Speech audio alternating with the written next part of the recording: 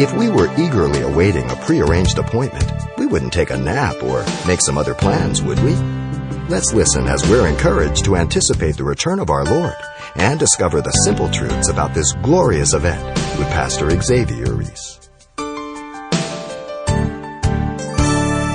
Over 50 times in the New Testament, the believer is urged to be ready for the Lord's coming again. Over 50 times, be ready. The believer in 5 New Testament passages is said to be waiting for the coming of the Lord. Romans 8:23 through 25, 1 Corinthians 1:7, Galatians 5:5, 1 Thessalonians 1:9 and 10, and James 5:7. Waiting. Now when somebody calls you up and says, listen, I want to be by in 10 minutes. Be waiting for me. You're looking. You don't expect he's going to come in 5 days. He said 5 minutes. 1 John 3:3, you're familiar with it. He says, and everyone that has this hope in him, Christ, purifies himself, even as he is pure. So the fact that we know Jesus could come back any minute, we want to be found ready.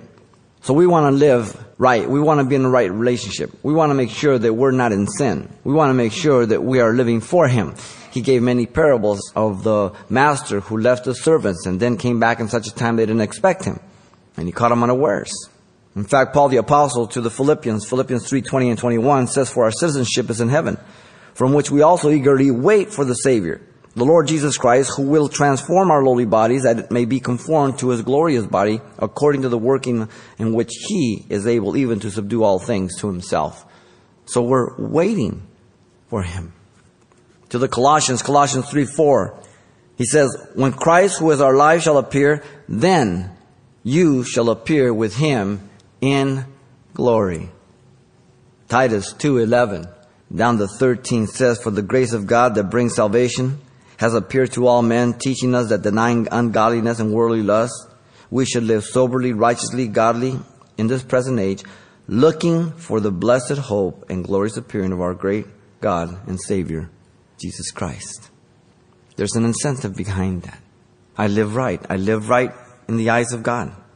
The entire exhortation of the book of Hebrews is for them to not drift, to not turn from Christ, to enter into his rest. In fact, Hebrews 9:28, he says, so Christ was offered once to bear the sins of many. To those who eagerly wait for him, he will appear second time for salvation. And so the whole anticipation of our relationship with him is that we know he's coming. He's coming for us. Now, if I die, I go with him before he comes. But if I'm alive, then he's going to take me.